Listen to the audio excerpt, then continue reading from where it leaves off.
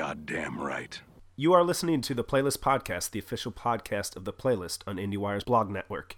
I'm your host, Erik McClanahan, and with me today via Skype is Rodrigo Perez, Kevin Jagernauth, and Oliver Lyttelton. Later on in the show, we'll be joined by Cory Everett. We're here today to talk about Breaking Bad. The show has come to an end, and with that conclusion to the beloved AMC series, there's been a lot of opinions thrown around online, most of them positive. It's pretty much impossible to have a consensus these days regarding any piece of media, but Breaking Bad did become a pop cultural touchstone in this highly divided time of niche programming. Since Kevin's C+ review has already been read and commented on the site, I'll hand this off to Ollie to get us going. Can you share your thoughts on the finale to get us started? I think I was a little more positive on it than Kevin was. I think I was mostly, I think it was mostly satisfying, and I think that's what Vince Gilligan and the rest of the sort of writers set out to do, was to create something that was, almost the anti-Sopranos finale. Tie up almost every loose end. All it needed was a shot of fuel finally getting out of that hotel room, and it would have tied up almost everything. Including stuff that had been going since the pilot, really. The stuff with Gretchen and what's he called? I can't remember the guy's name. The guy with the big ears. Yes, yeah. Adam Godley is the actor, but they'd barely been seen since the first season, and suddenly they come in and are kind of a crucial part of it again. Do I think it was too neat? Not necessarily. It felt almost low stakes to me. The only moment where you really thought that it wasn't sort of, there was a spanner in the works, is when his car keys got taken away, and it didn't have the tension that the show at its very best did, better than almost anything that's on TV. So, it felt like a plan coming together. I would have liked the road to be a little tougher, even in the last episode. I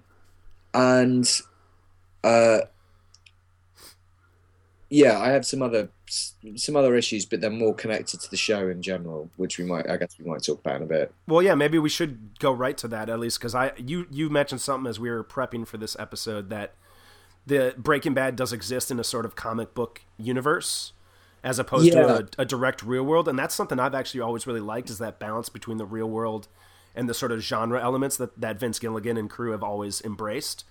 But is that maybe some of what you're getting at?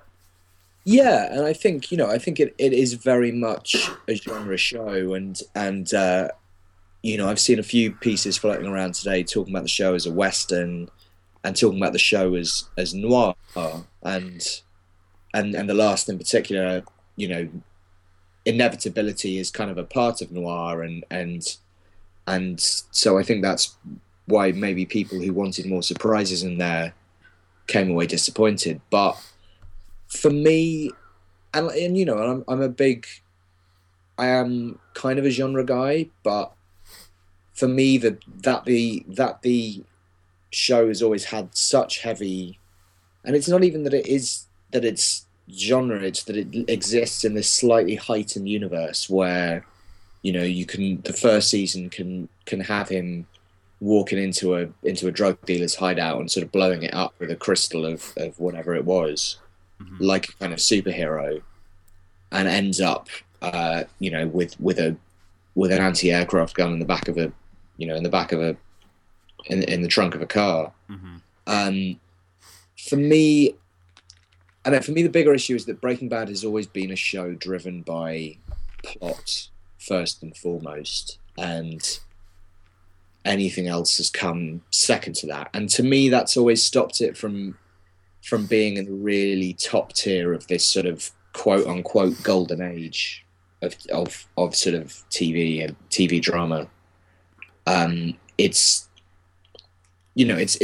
ultimately escapist, which I think is weird to say for a show that is about a guy who gets cancer and decides to become a meth dealer, but I think it's very escapist in a way that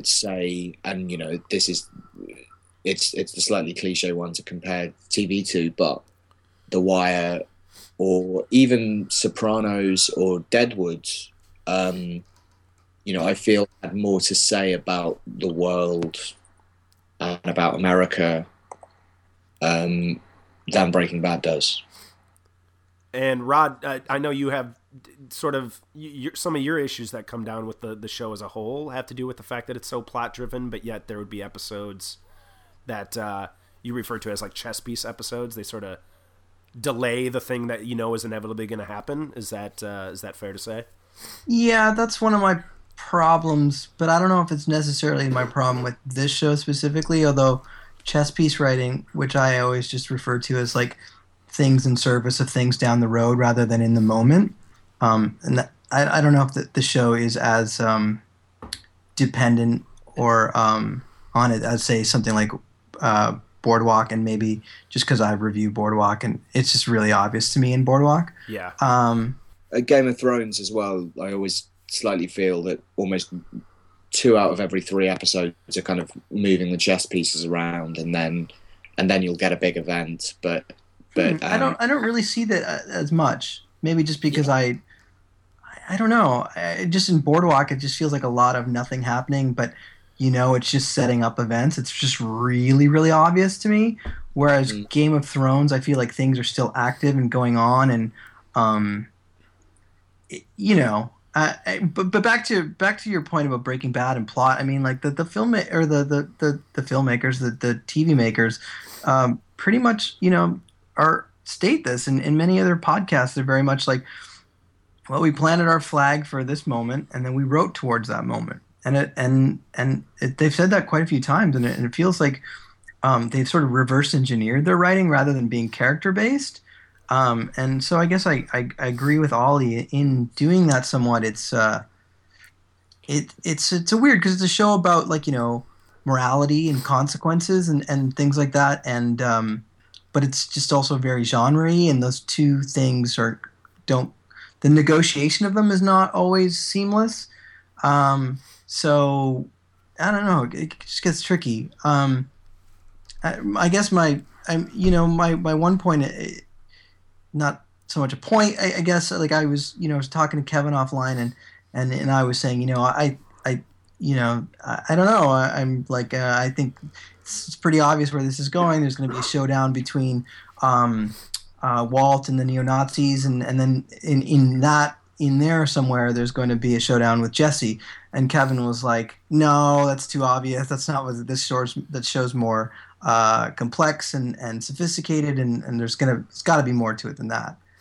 And the show kind of went in that way that I kind of felt like it would. And I think, I'm paraphrasing Kevin, so I don't want to take him out of context, but I think he can kind of agree that that's sort of how the conversation went. So I was a little bit, in a way, disappointed, but at the same time, I expected that, because I feel like this show hasn't really ever surprised me that much. Really? See, with the plot and character things, like this show constantly kept me on edge with the fact that it always felt like it was 3 steps ahead of me. Whatever I thought would happen in a season, it would completely alter that and do something else. And if I have any qualms with this finale, the episode specifically, it's that it did all kind of fall into the place the way I thought it was going to. There really was no surprising element except with the gray matter stuff. Like I gotta admit, I thought he was going to go to take those guys out, and instead he used them pretty cleverly as a way to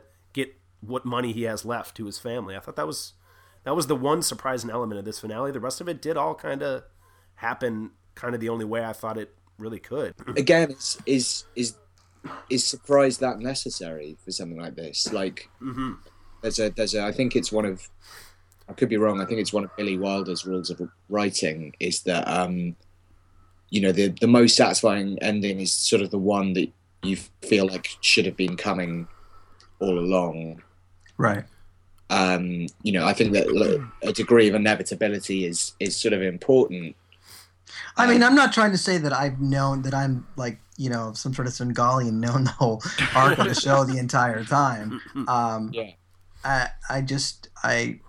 And lack of surprises is not what ultimately disappointed me in the finale, which I guess I can get into, but that's not necessarily the biggest problem with it. I don't think it's necessarily a lack of surprise. I think I'm a fan of the show, and I was kind of let down by the finale, and I think it's because it just didn't feel as smart as the show has been at its best. I think Breaking Bad has often subverted, I think as you were saying, Eric, has subverted like expectations of where the plot is going to go. And for me, Breaking Bad is most fascinating when it's more complex. And for me, I just felt the finale was just really on the nose, and really kind of threw out a lot of the interesting textures that Walter White had, and just sort of gave him this nice little neatly wrapped finale where I don't want to go drawing comparisons to other shows, but there is something to be said that you don't have to submit to fan service and give everyone a nice little present at the end. I think it's okay to leave things a bit more ambiguous, and I kind of wish they had done that and just been a bit braver overall. Yeah, but I mean, who did they submit to? The writers, Vince Gilligan and his crew. I mean, do you think this episode was all fan service, Kevin? Or kind of, yeah. Really? Even like having Badger and what's his face kind of pop up, like, oh hey, remember these guys? They're still here, so let's have a little comic moment with them.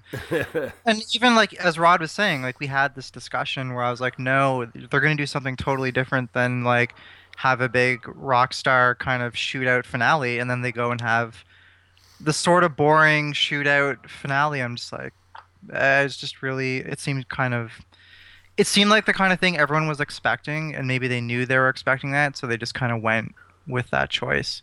What's interesting is that the show, like, quote unquote, really, really broke bad in Ozymandias. Yeah, that's when the show finally broke bad in its at its most core, and things really went to hell. And I mean, to me, that was like, and God, I'm obviously not the first person who said this, but it's like, it's such an incredibly, and it was one of the very first episodes that really engaged me emotionally on a visceral gut level. Like I was like, wow. And so everything afterwards was a bit of like post-climactic. I wouldn't say anticlimactic. Maybe like an epilogue.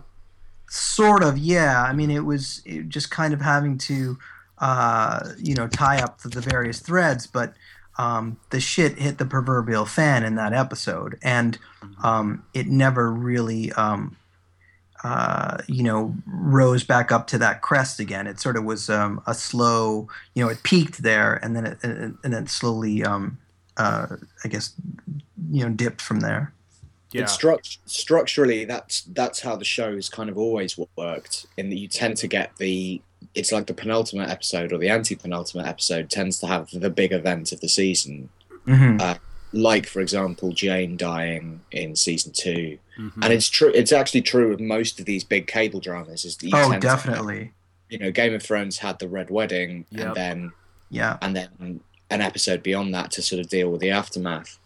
And in a way, that's sort of what I think this season has followed the exact same vibe. I think it had that sort of early peak, and it's sort of an extended coda to tie everything up in a way. Yeah, it's a kind of a formula that every show follows. I mean, Boardwalk definitely has that.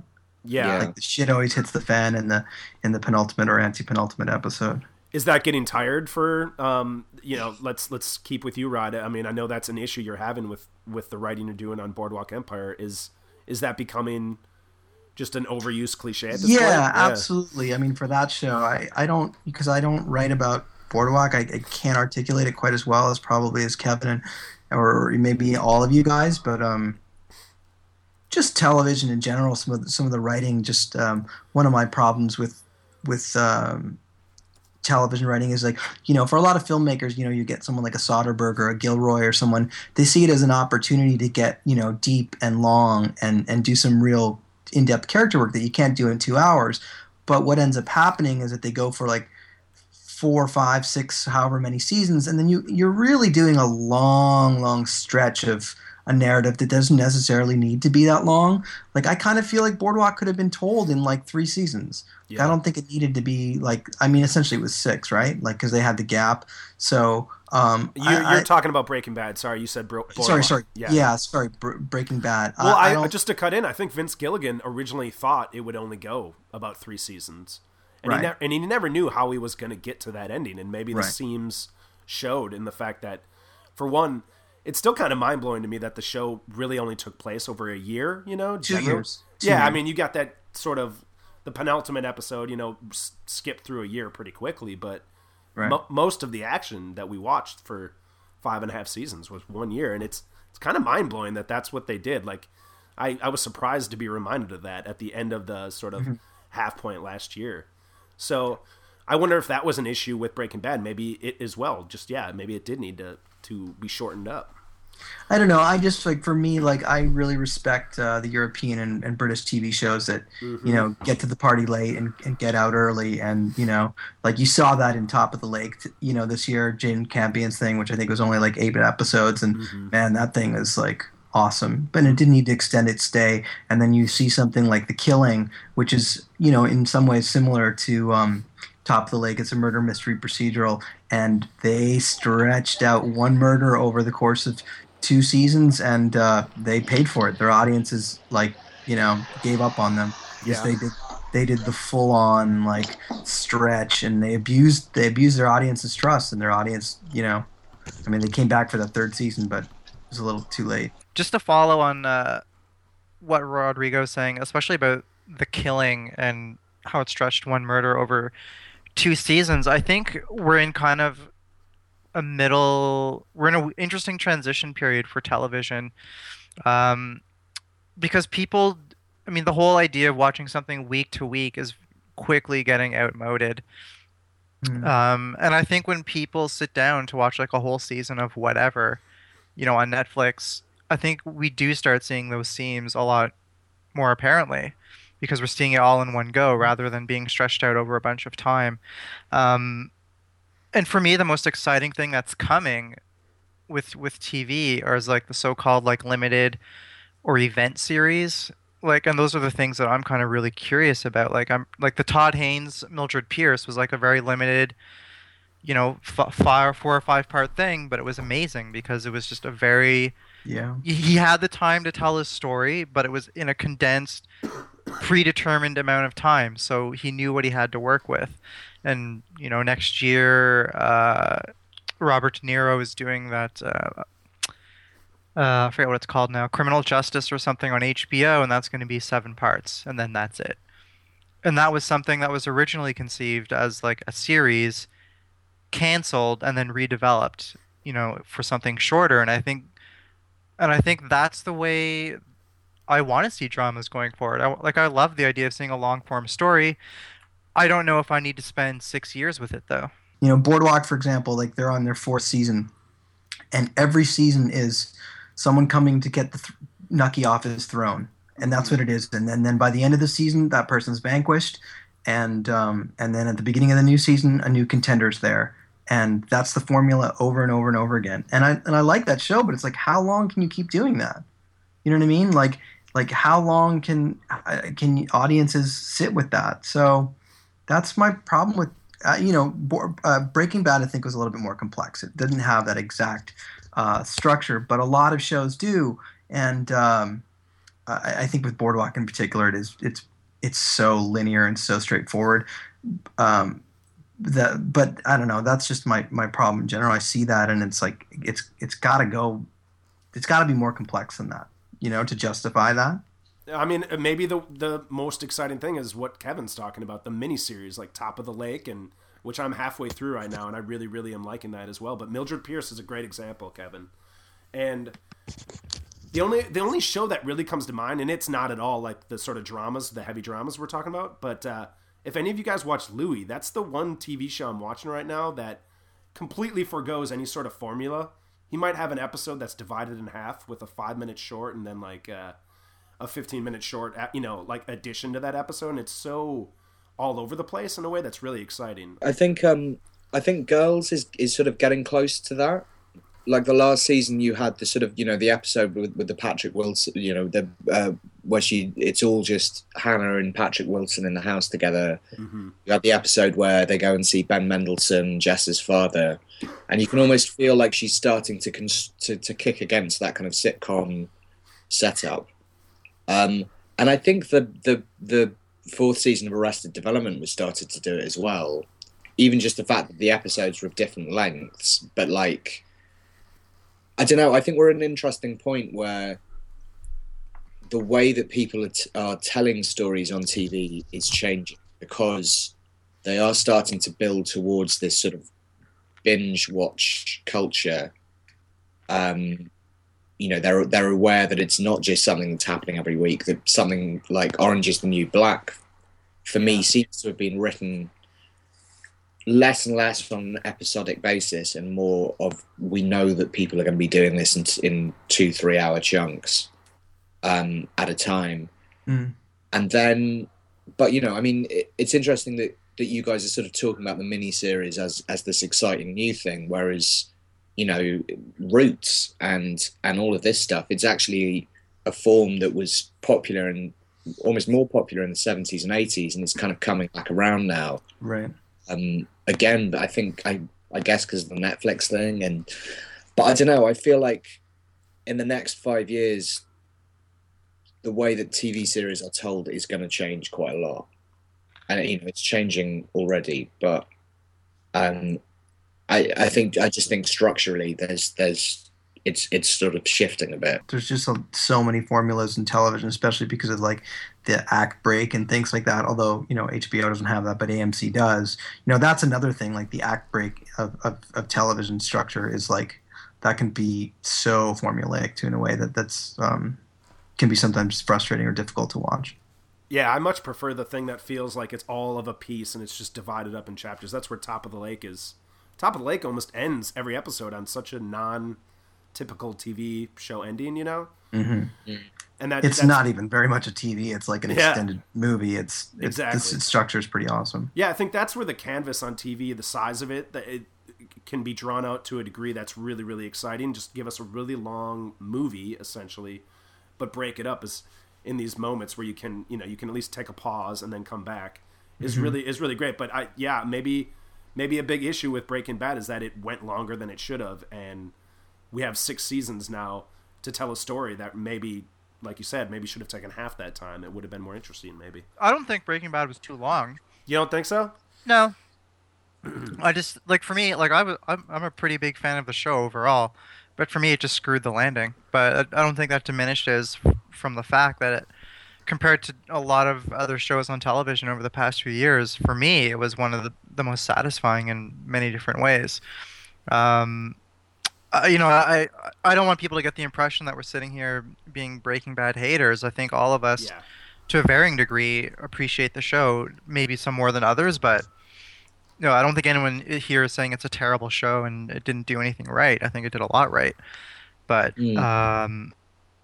I think as we're talking, we're also saying it opens up a bigger discussion about what we expect from television and what we would like to see moving forward, having come to the conclusion of a pretty overall pretty satisfying piece of entertainment. Is the way it can be improved or that it can be better I feel like we've already said that with the miniseries thing. Yeah, exactly. I think we all just want to see everything get sharper and more interesting. What do you guys think of the whole, the Walter White, the Tony Soprano, this new AMC show, the Low whatever Sun? It's like the anti-hero is just dominating television, and what do you guys think of that trope? I mean, that might also be in danger of becoming pretty tired. Breaking Bad, I thought, did it for the most part in a really interesting way and in an exciting, entertaining way that was different than something like The Sopranos. The Sopranos really did maybe not condemn the audience after a while, but they wanted you to know that if you were rooting for Tony by the end of that show, that you were kind of in the wrong. Like they had very deliberate points they were making about that, whereas the thing with this Breaking Bad finale is that it almost is. That's the problem. The moral through line there is confused. Whereas in Sopranos, it wasn't. And like you said, it was that sort of dark thing. It's like if you're rooting for Tony, you're rooting for the wrong guy, and they never wavered from that. And Breaking Bad sort of set up this idea of this, you know, this guy who chose to do amoral things, maybe for his family, maybe for himself, or you know, whatever. And then I don't know, the crimes and misdemeanors ending sort of. Yeah, I don't know. Just like it sort of kind of betrayed some sort of its moral ideas, I think. Yeah. And I think that's where it disappointed. And then I put a Badfinger song on it. Yeah, I don't know if I agree that it. I still think you weren't really meant to be rooting for him by the end. I think to the extent of like he might be getting Jesse out, but the way it leaves him alone, and you see that the thing that he loves most in the world is cooking meth, and the way he sort of cradles the equipment at the end. You know what? Like I don't see that that's in any way a heroic act or a redemptive act. You're left with this empty shell of a person who's left, who's lost everything. He's achieved some victories in the last episodes, but he does achieve one pretty big victory in the whole thing, which is doing, what he set out to do in the beginning, which is get his money for his family. But at the cost of his relationship with his family. Yeah, but he was always going to die to begin with. He knew that he was going out, right?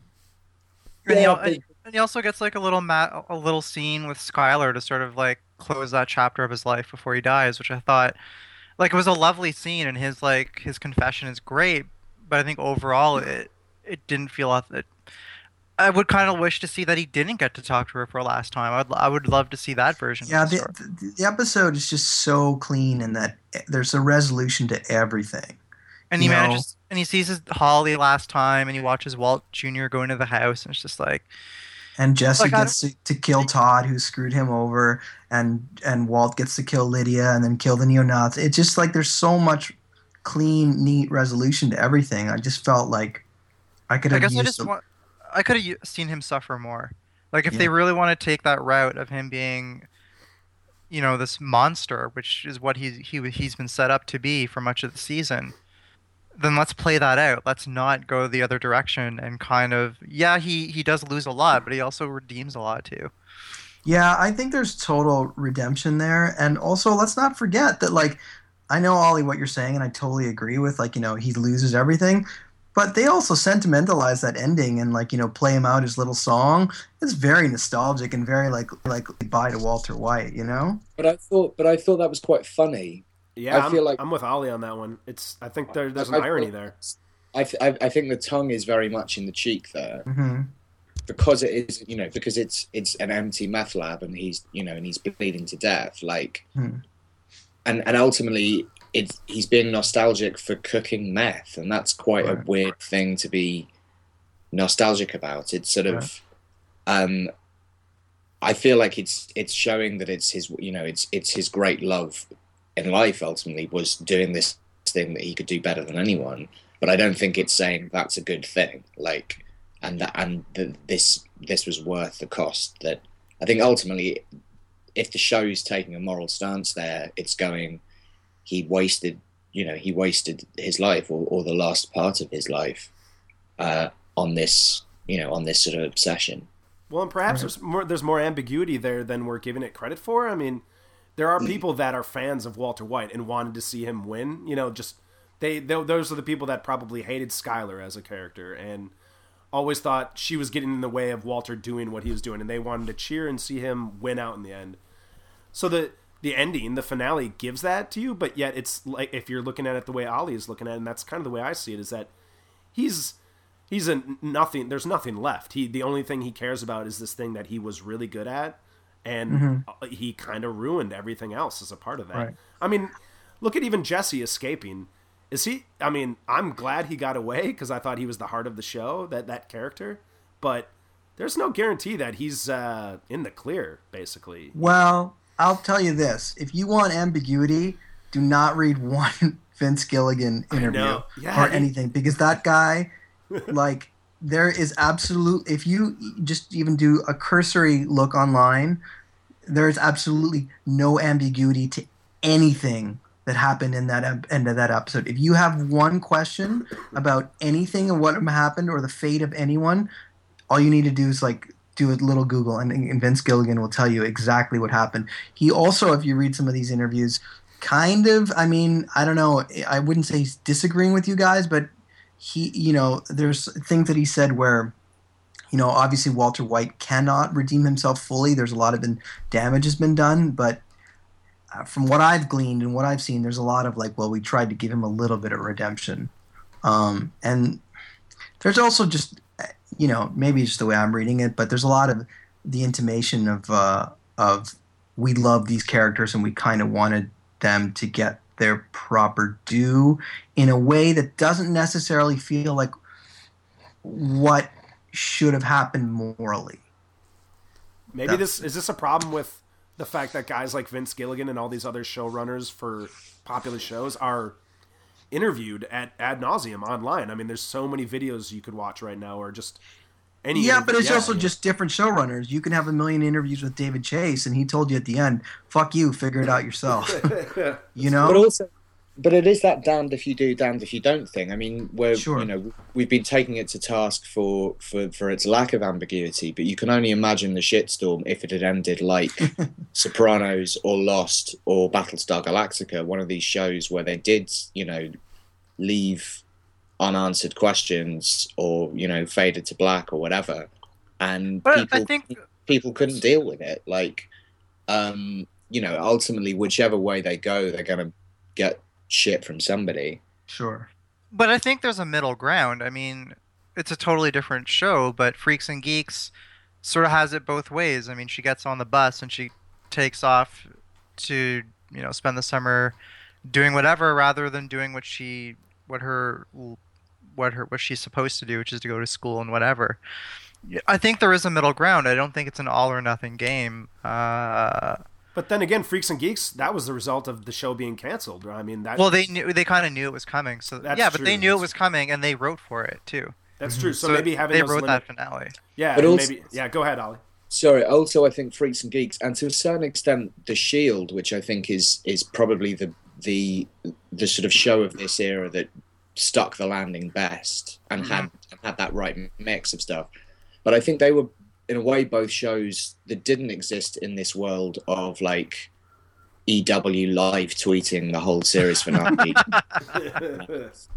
And, Vulture having 14 posts Breaking Bad in the same day.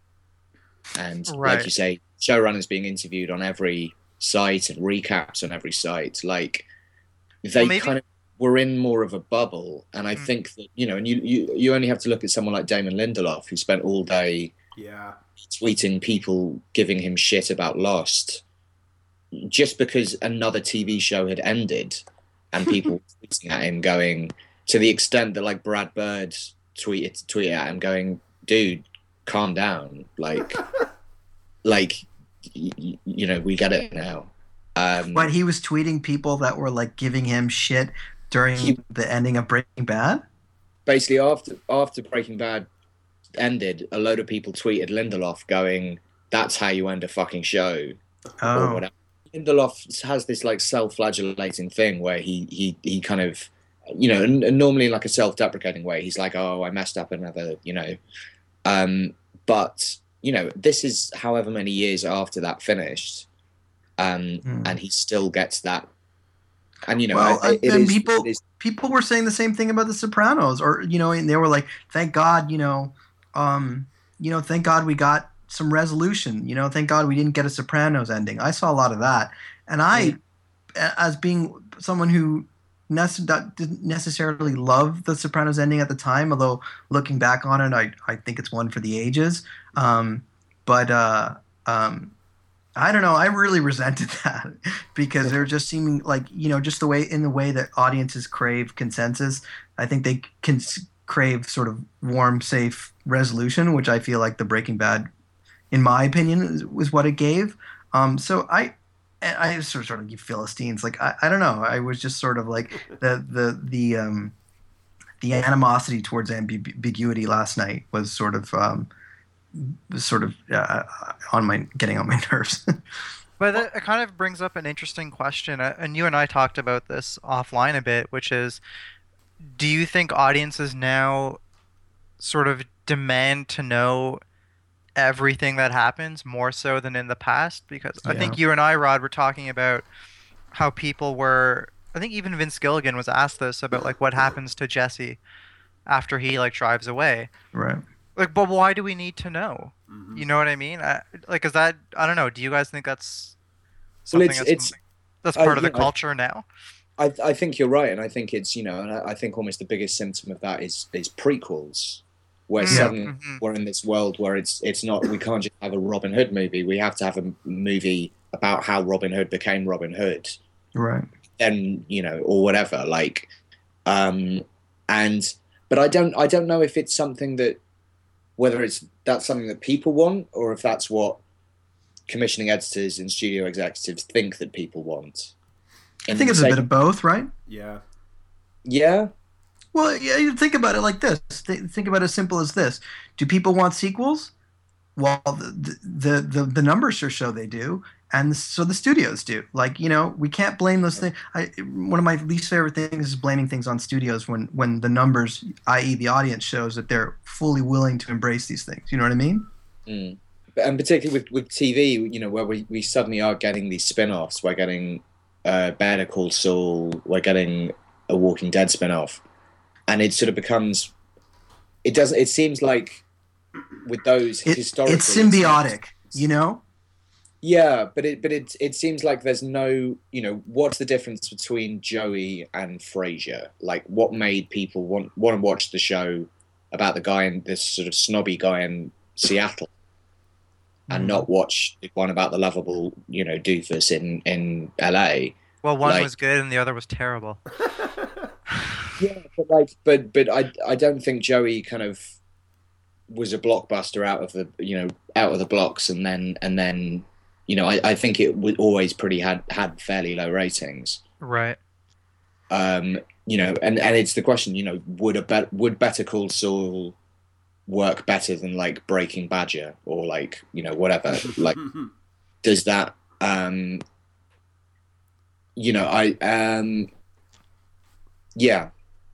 I don't really have a ending to this point. I think your ending is what you're trying to say is how I interpret it is audiences do crave these things, and they do want, and studios and TV execs are more than happy to give it to them. But what do you guys think the effect that's having on the culture? To me, I think it's kind of harmful, because if people initially reject something like The Sopranos that's so ballsy without even thinking about why he would decide to end it like that, it's sort of a visceral reaction, like that's not right.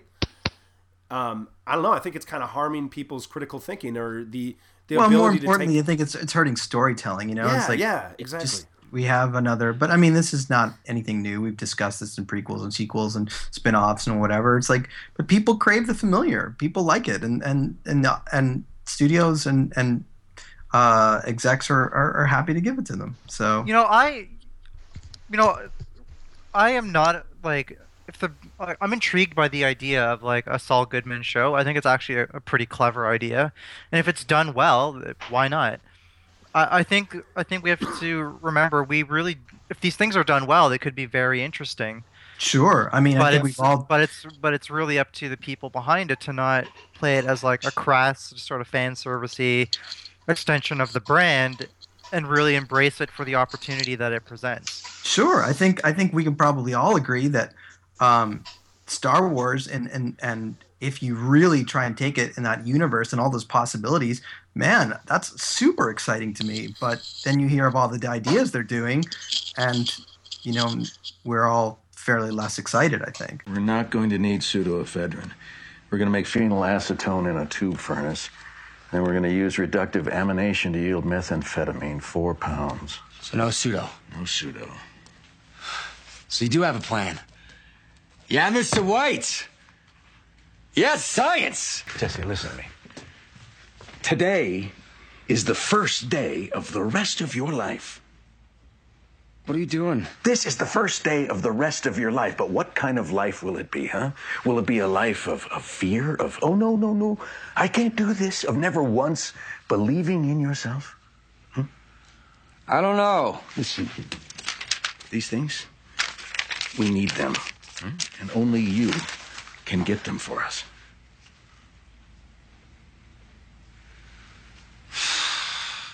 So we are now joined by Cory Everett, a contributor for the site as well, and it's good to have you here, Cory, because we do know you're a fan of Breaking Bad, and why don't you just kind of give us your thoughts on the finale and what you think it all means, just how you feel about the show in general.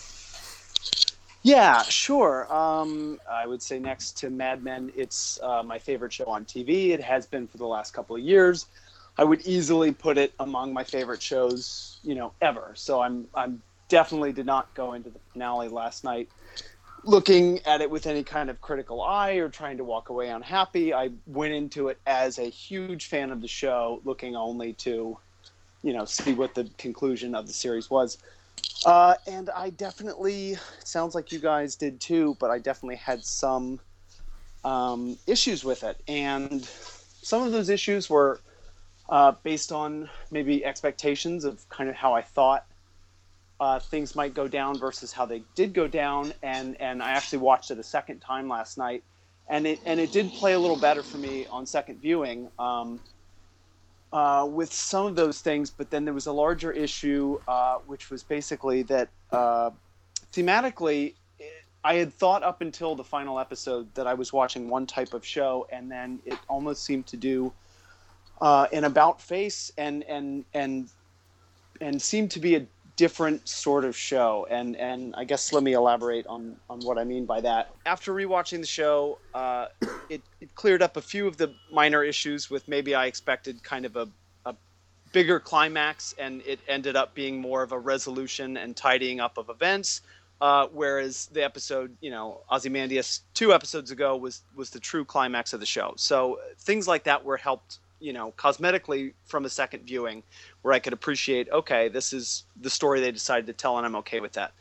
The thing that I still ended up having a problem with, which is a much larger issue for me as a fan of the show, is one that fundamentally changes what the show was saying to me after 5 seasons. I thought I was watching a show about a man who started to break bad, and then his decisions were wreaking havoc on the lives of all those around him. And eventually, those actions would be revisited back onto him. Not in real life, but in the world of Breaking Bad and the moral universe that Vince Gilligan set up. Actions have consequences, and the entire series has been pointing towards everything that Walt is doing has a consequence, and for 5 seasons he was able to skate by while those around him suffered, but it was sort of implied by the way the show was going that eventually it was going to catch up to Walt, and he was going to have to face the things that he had done. Okay, and then basically what I found from the final episode, in the way that it seemed to provide him with, I would say, basically the best possible outcome for his character. That's kind of true. And basically he got to keep the $8 million and give it to his son, who did not want it. He got to say goodbye to his wife and daughter. He got to save Jesse. He got to get revenge on the Nazis. He got to go out the way he wanted to go out. I mean, it was really across the board. If you look at the things that he could have lost, he didn't really lose any of them in that final episode. And, just simply the act of him dying wasn't really enough, because A, he was going to die anyway, and B, that was kind of the easy way out, and left in his wake is his, still suffering family and Jesse, who are going to be dealing with the reverberations of his actions for the rest of their lives. But the show wasn't painting the ending as a tragedy. It instead seemed to paint it as kind of a happy ending, where Walt is at peace in the lab, and Jesse gets away, and the family gets the money, and I felt that was very confused with what I had thought the show was about. I find it interesting that we didn't get this kind of baying for blood with Tony Soprano or with Vic Mackey or with Alex Swearingen. There wasn't this sense of like he must be judged. like, you know, Tony Soprano did some horrible shit, and yet there wasn't. And I just wonder if that's a question of, is the show more moralistic? Are the audiences more moralistic? Is it just that Walter White was a worse anti-hero than these other guys? Or No, I think Tony Soprano was way worse, but I think I'm with Cory a little bit that the show was always about consequences of actions and pointing to it a little bit. And in that way, I don't know if it quite completely satisfies. Yeah, I mean, that's really, it's not anything to do with me personally wanting some kind of moral justice for bad people. It's that the show was teaching me that for 5 seasons, and every interview you read with Vince Gilligan seemed to back that up, where he'd basically say, you know, the real world is can be a cruel and random and chaotic, and that's why in my series, the one place I have control, I'd like to impose this kind of moral universe where actions have consequences. And for 5 seasons, that seemed to be the main drive of what he was exploring through the transformation of this guy. And so instead of really bringing him to his knees in that final episodes, I feel like they second guessed themselves, and they got a little sentimental, and they realized they didn't want to do that to this character who they still saw a little bit of humanity in. And just for me personally, I did too. I as much as I felt that he deserved to get, you know, what was coming to him in the universe of the show, I sympathized with him all this season and how he tried to retreat. But I also kind of wanted to be kicked in the teeth by the show for sympathizing with him. I wanted the show to come back around and say, but this is not a good guy. And we set up the rules at the beginning, and you should have known that this was not going to end well. And the fact that he gets the money and gets to give it to his family felt like a bridge too far for me. You know, I think that would have been I'm kind of what Cory's explaining here. I think would have been such a ballsy ending, and like audiences may have been dissatisfied, but I think you probably would have had a stronger one for the ages.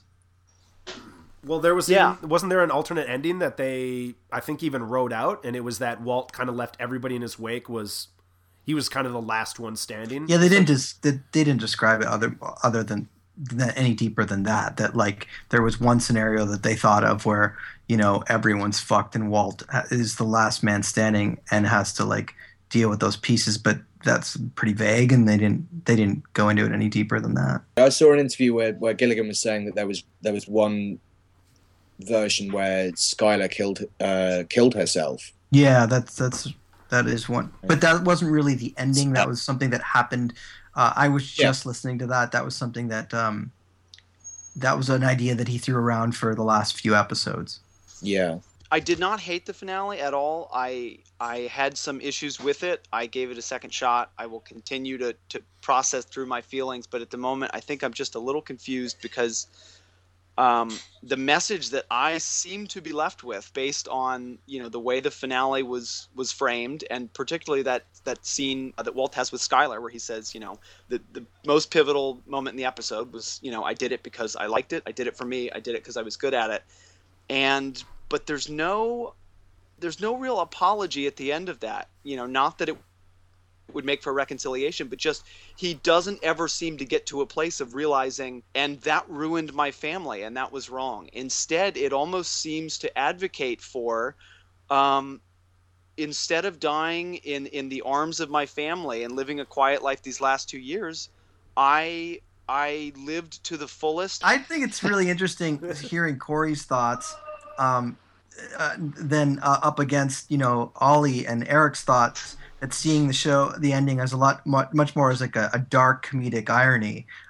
It's interesting how, you know, we all sort of see it in different ways. Yeah, I don't know if the show is necessarily I mean, clearly the writers, I think Cory has a point that they might have gotten sentimental and they wanted Walt to go out in a way that I guess on the surface seems triumphant, but I really feel like it's not even that you have to dig that deep, but I just feel like there's things left open where there's just no guarantee. And yeah, we talked absolutely, but tonally, yeah, tonally, like, don't you think that that ending's a little bit with its little, goodbye, bittersweet song? Like, don't you think that's a little bit celebratory in a way? Sure, and you know what? Another thing that did bother me is I thought it was going to do a lot of this, but thankfully they didn't, is that they had sort of a few flashbacks to moments like where Hank tells Walt he can come on a drug bust with him, and I got worried that they were going to do the sort of Seinfeld approach of almost like a clip show. I mean, I didn't think really that they would do that, but I was just like, oh man, like this is becoming a little more formulaic than I expected.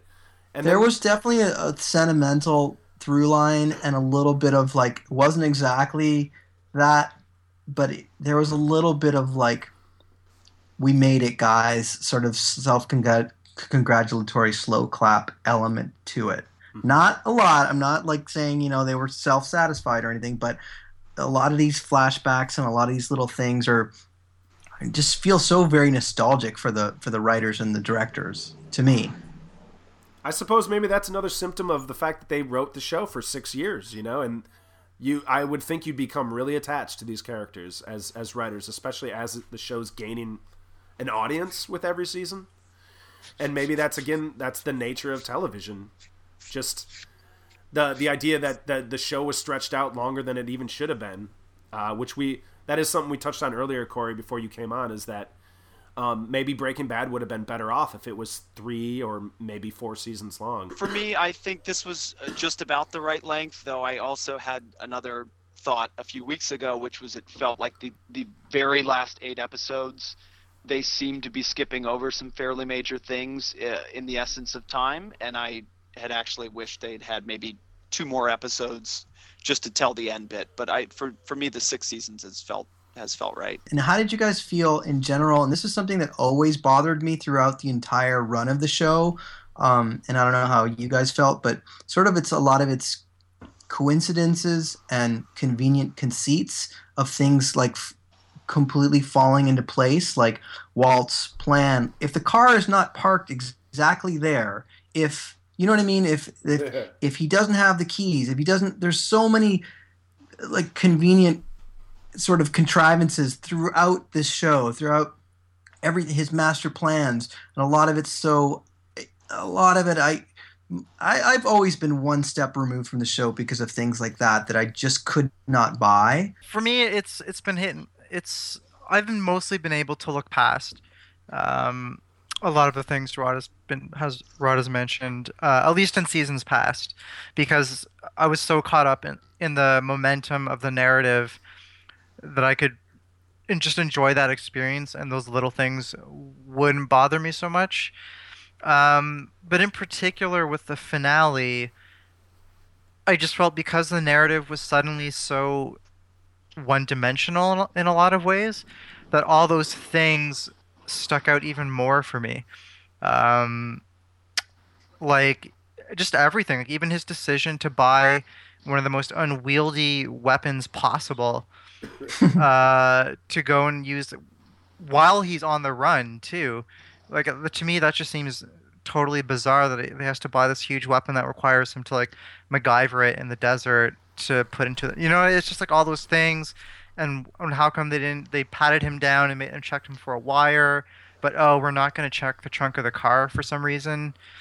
And even the whole ricin into the teacup, like I don't care how many people, like even in the comments section of my review, they're like, oh well, this is, if you look closely, it's like no matter what angle you look at that scenario with, it's pretty improbable, or like just hard for me anyway to believe that somehow he managed to like jerry-rig the stevia packet with like poison.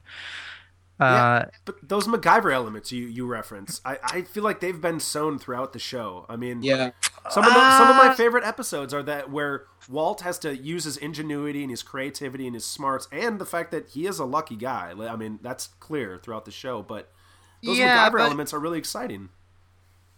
The MacGyver elements, I think, are very much in character with Walter.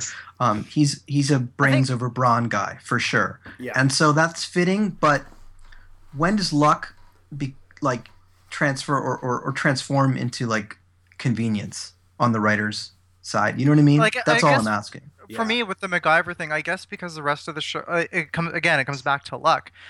because we don't see, like, in the past, his plans have always kind of gone off, but always kind of fucked up somewhere along the way, and he's sort of had to scramble to sort of to set it right. Whereas here, sort of everything kind of went off the way he wanted it to. And for me, it just made all those little contrivances stick out all the more. It emphasizes the point of how neat everything is. I think it's a cumulative thing, in part. Like you get, like, you go and see Argo, and the end of Argo, which is an entirely, like, you know, the whole airport sequence is an entirely fictional creation, but you kind of roll with it. If Argo was like a TV series where Ben Affleck had to get people out of a different country every week, and it had a similar set piece every week, you'd be like, oh Jesus, like, this is so contrived. Right. But ultimately, like, I think some of the stuff you're complaining about here, that's how the show builds tension. If, like, you know, he has to be parked in the right place, the keys have to get taken away.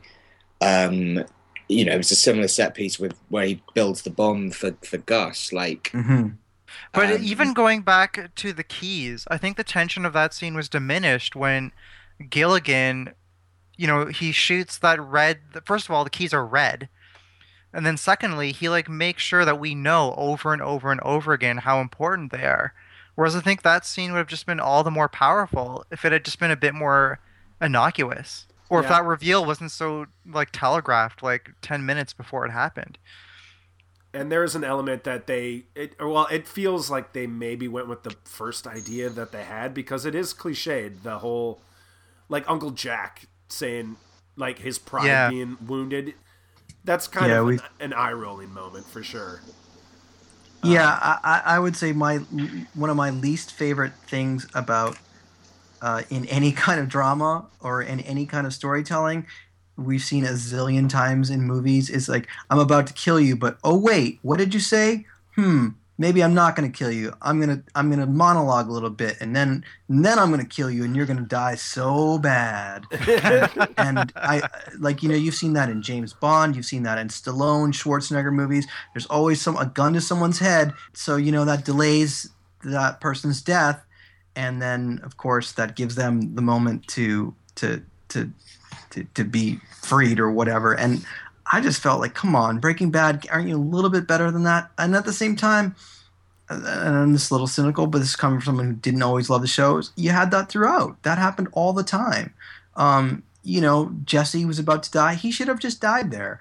But no, like, oh, hey, well, what about this? You know, Uncle Jack. And then just that sort of stuff that just sours me a little bit. I expect more than that. That convention is so played out. I've seen that since I was 5 years old on the corniest television show to the corniest movie, you know? So yeah, no, I mean, I agree that it is an overused cliche, but then a big part of what I've really, and we've talked about it a little bit already, is that the Breaking Bad embraces those, the Western, the noir, the gangster, the crime movie tropes to a degree, and even action movie tropes.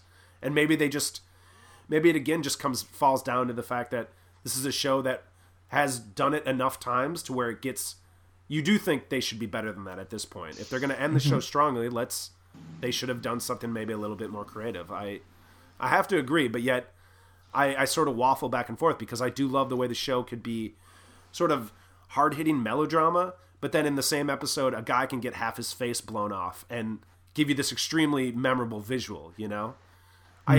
Sometimes I think of it like how Nolan worked with the Dark Knight movies, his Batman series. Mixing those two. Yeah, where, like, okay, it's supposed to be set in a realistic world, but it still has comic book elements to it. Guys still spout off comic book dialogue. There's villains that have these, you know... And I feel like Breaking Bad is maybe the the closest approximation to that on television. It's just Nolan had maybe an advantage of only doing it in about 7 hours worth of 3 movies, you know, or 7 or 8 hours. But Breaking Bad, you stretch that out 60 plus hours or episodes.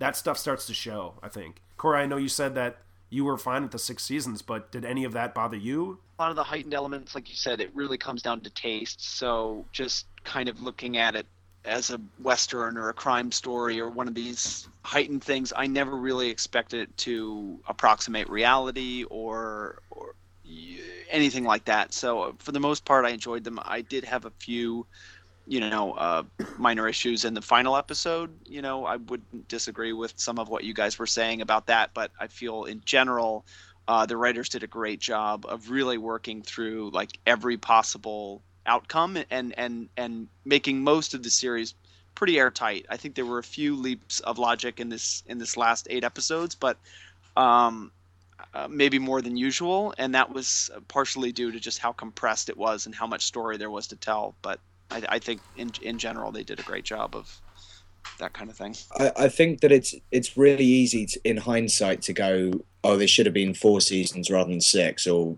I wish it'd been 8 seasons rather than 5. But like, from the point of view of actually making a TV show, it's almost impossible to know, like unless you sit down for 3 years and block out every single episode in advance and cut it and whatever, like, it's hard to know how long a story should take, just from the perspective of a writer's room.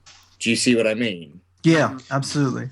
No, that's a good point. And that's the limitations of the format, and that's also some of the advantages of the format. And one of the great things about the show in the past has been how nimble Gilligan and the writers have been about adjusting to when something isn't working. They were able to go another way because they weren't so locked into all leading up to one moment. It all has to be one way. Famously in season 3, they thought that the cousins were going to be the big bad guys, and then kind of got halfway through writing the season and realized they just weren't that interesting. So they killed them off midway through and pivoted to Gus. And that was, obviously one of the better decisions that the show made. Definitely. Speaking of Gus, what did you guys think of the villains of this season? I loved Todd, actually. I think Todd was the most interesting addition across of the whole of the 5th season. Like, I think what's she called? The Laura, is it Laura? Lydia. I think Lydia was interesting, but I always felt that Lydia suffered because she's basically Tilda Swinton and Michael Clayton. It's kind of the same character. It's the kind of sweaty, panicky, like, corporate type. Mm-hmm. Whereas Todd, I think, is a character I haven't really seen before. He's kind of both like quite sentimental and like kind. Yeah. So psychopath and sociopathic. Yeah. And having these two, the two things sitting side by side, and the way he had this sort of puppy love for Lydia and stuff. I thought he was great. I think the rest of the Nazis were a bit like, even the fact that they were Nazis, it just seems a bit easy and a bit like, this is a thing that's worse than Walter. And I just and I don't know, like, even if one thing I will say about the kind of one villain a season approach that, we talked about Boardwalk Empire having, Justified, which I think is a really consistently strong show, has done that and done it in a sort of way that it hasn't become too like egregious. But I think one of the benefits of that is that you do get to build up those villains properly, like Bobby Cannavale in the last series of Boardwalk Empire, by the end, was like a well-developed character. Whereas, the Nazis, it's really only in the last like 4 or 5 episodes that they really became like, it sort of became, right, these guys are the threat, and these guys are, and Uncle Jack, you never really, you knew he was a Nazi, and that was kind of it. Like, yeah, I like I said earlier offline, I felt like these guys, and I totally agree with you about Todd. I think Todd's awesome, and his hilarious like crush on Lydia. Like, I love your shirt. He's like, do you mean a blouse? Like, he's so out of his element, and he's like has 0 chance. But that was so funny and endearing and well written. But yeah, I felt like the Nazis sort of became the default villains of the season once Hank died. Yeah. But the fact that they got the jump on Walt and kindly were the reason that he had that everything really crumbled for him there was interesting, I thought, because they were not nearly okay. They weren't set up as well, but they also just seemed like lesser foes compared to someone like Gus. Gus was Walt's like yin to his yang, and Sure. I guess any villain after the fact is going to be a come down, but it might also be hinting that Walt was slipping and then just the noose was tightening on him. Yeah, like I can sort of see where they were trying to go in, that it's sort of like, right, he made a deal with the devil in terms of, wiping out Mike's sort of contacts on the inside. He brought the Nazis in and they turned out to be his undoing. But like even just the fact that they were Nazis, it's not that far off from being like Walt programmed a bunch of robots and then they turned like evil on him. It's like slightly more grounded than that, but it's heading into that territory where it's becoming like, okay, you went down the neo-Nazi route, and it feels like the kind of thing that a lesser show, something like Sons of Anarchy, would do. Yeah, the other interesting thing to kind of consider is, I I think the writers knew that they were never going to have another Gus. So after, he was gone at the end of season 4, they really had to think hard about where they were going to go from there. And I remember them kind of talking about, not replacing Gus with another big villain. And essentially at that point in the show, Walt would be the villain. Walt would be the actual worst force on the show. And so the havoc that he wreaked around those around him, he would be both the center of the show and kind of the worst person on screen. So while I think that the Nazis did have to serve a story point, and like you said, he brought them in, kind of innocuously on the side to do a job for him, and then they ended up undoing him. I'm not sure if they were ever framed in a way to be a replacement for Gus or some of the foes, he's faced in the past. Well, they kind of are. They steal his money from him, and they don't kill Jesse, and they kill Hank, and like they're pretty integral to a big part of the second half of the season. But at the same time, they're like these goons who sort of just ended up being the foes rather than being adversaries. Yeah. They're not one-to-one with Gus. Gus was an adversary that was, that Walt was facing off against, the slow burn against. The Nazis were these guys that's almost like, oh shit, everyone's dead, and these guys last standing, oh, they're greed. It sort of pivots in a strange way, which is interesting and different, and at the same time it's somewhat unsatisfying. Like it's not what anyone really expected, like these guys, but at the same time it's and so I think that's a positive, but it's not quite as satisfying as it could have been, I guess. I think what's also interesting is that, to Cory's point, I think Mandius sort of makes the point that Walter is the villain, and then it feels like the show is going to finally embrace that and take that on. And then the next episode, I felt like shied away from that, and they didn't really go there. They didn't follow through, and I thought that was a little bit odd. I think there's loads more TV stuff that we can talk about down the line, but we can save that up for like the Glee series finale or whatever. When we do that one, we are doing. Oh, that's going to be a good one. I'll have to catch up on Glee. It's too soon, I think, maybe to declare where Breaking Bad sits, its legacy, how it's going to be received 5-10 years from now. But maybe we could talk about what other shows you guys are into right now, or just other things moving forward that we might end up talking about. We've already brought up Glee, but what other shows, starting with Kevin, are worth watching right now that you're excited about? I'm the wrong person to start with. Yeah, you gotta go to because I'm like 2 seasons behind on everything. Yeah, you're still catching up on The Wire. I know you said that, right? Yeah, and like Boardwalk, I'm definitely a few seasons behind. I will say, I guess as a closing thought, I'm really curious actually to see what Steven Soderbergh does with television. Yes. In the series he's developing. I think I think he's the first time he's done it though. Yeah, No, it's not the first time, but I mean, the way he's going into it is kind of fascinating in terms of like, I'm done with the narratives of cinema. I want to have this bigger canvas and try something totally different. And I don't know, I'm just curious to see what that actually means. Yeah, it's exciting to think about just that so many brilliant, strong filmmakers are seeing the chance to do so much more interesting work on television. So Soderbergh is, like Scorsese and others like him are really seeing the advantages that there are with working in television for sure. RP, why don't we go to you, man? What do you, any closing thoughts or any shows that you're into right now?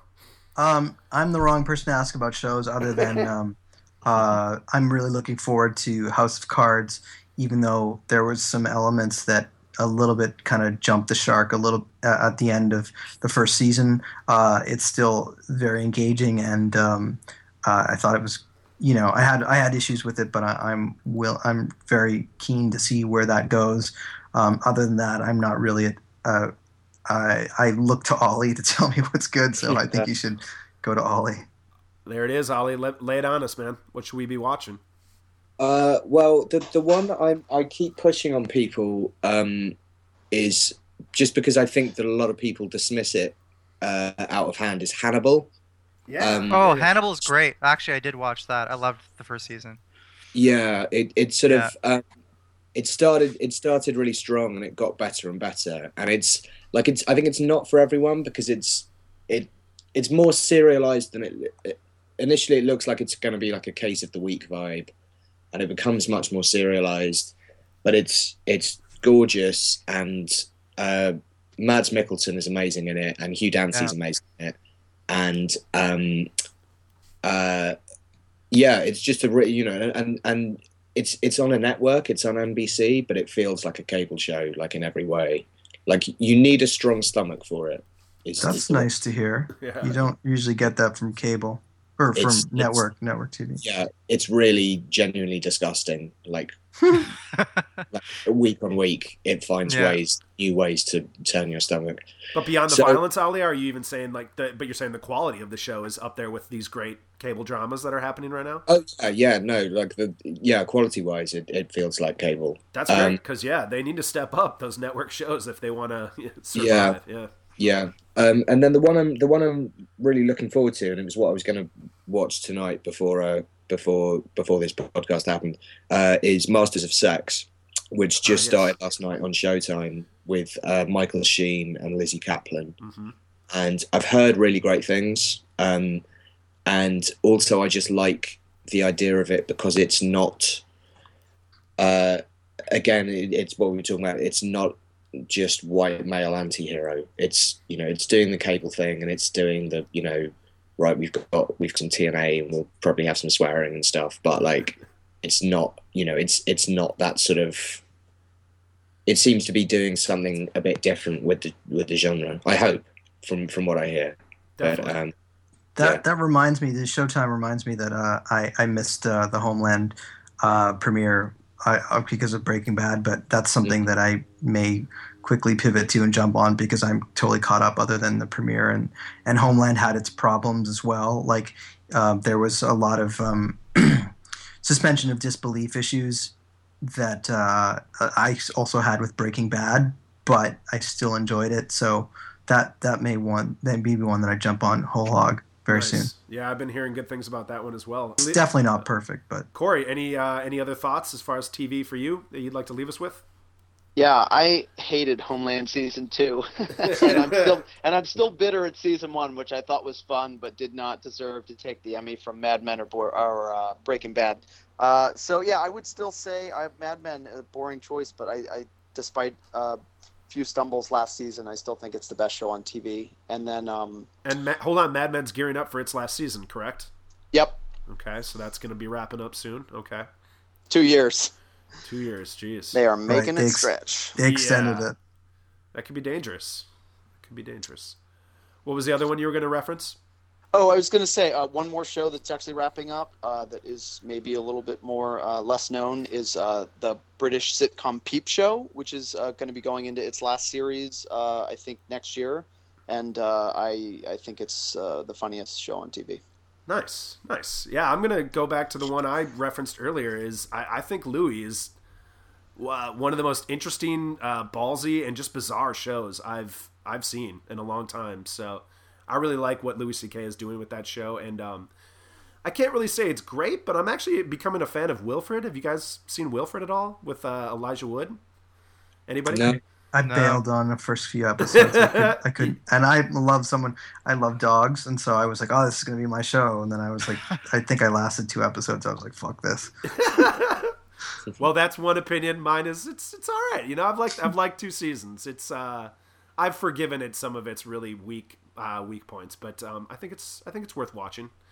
And just about all these shows are all available to stream now, so it's like that is the way people are going to be consuming these, I think, moving forward. And that'll inevitably is going to lead us to a conversation probably pretty soon on this podcast about just the changing distribution for movies on TV and all that. And there's a lot to talk about there as well. So we'll definitely have more to talk about coming up. But I just wanted to thank all you guys for coming on the show. And of course, everybody can be found on the playlist. Rod and Kevin are always there specifically, but Ollie, why don't you give us a Twitter handle that you'd like to point people towards? I am at Ollie Lyttelton, Lyttelton. Yeah, you decided to spell it this time. Well done, sir. Yeah. Well done. I didn't get any new followers after the last one, so So we're not sure if the segment is needed, but whatever. Yeah, maybe not. We'll see. And then Cory, anywhere you'd like to point people? I'm on Twitter at Modage, MODAGE, and tweet me and tell me what you think in one sentence that Breaking Bad was about. There you go. Because I'd be curious to hear it. Excellent. Well, yeah, thanks again, you guys, for coming on, and it's always a treat to talk with all of you, and we'll see you next time. Cool, man. Thank you. Bye later. see ya. Bye-bye. Thanks for coming on, guys. You must leave now, take what you need, you think will last. I don't know who you are. But whatever you wish to keep, I don't even know who I'm talking to. grab it fast. If that's true, if you don't know who I am, crying like a then fire in the sun. maybe your best course would be to tread lightly. Coming through, and it's all over now, baby blue. That I live to the fullest, and that's not something he's. That's not, you cut out again, man. That's not something he's. Damn it. That's not something that he's. Yeah. I have a mental image of Cory just dropping the mic after each one. Yeah. I just drop the mic and walk away. And Yes, I realize I'm like still Costanza. recording. Yeah. So do I have to go through the end? Did I get it? No, No, we never caught that final thought. Sorry, What the fuck was I talking about? not the. Oh Christ, Yeah. I think we were talking about television. we are talking about TV. Let's just we'll just move on. Let's do that. Cool. My final summation: a half thought. Oh, and Eric, one other thing. Yeah. I can constantly hear your sniffing. Like Dude, I'm like, so sorry. God, I'm gonna back away from the mic anytime I'm not talking. Well, it's more like just talk, or then just like when you're gonna sniff, you should cause you can really hear it. Oh man, I'm so sorry. All right. Just let it run, man. Just let it go. Just sit there talking with just all this snot coming down. I'm dying, man. I'm dying. All right. I'll follow just to follow on. Are you still recording now? Yes. Okay.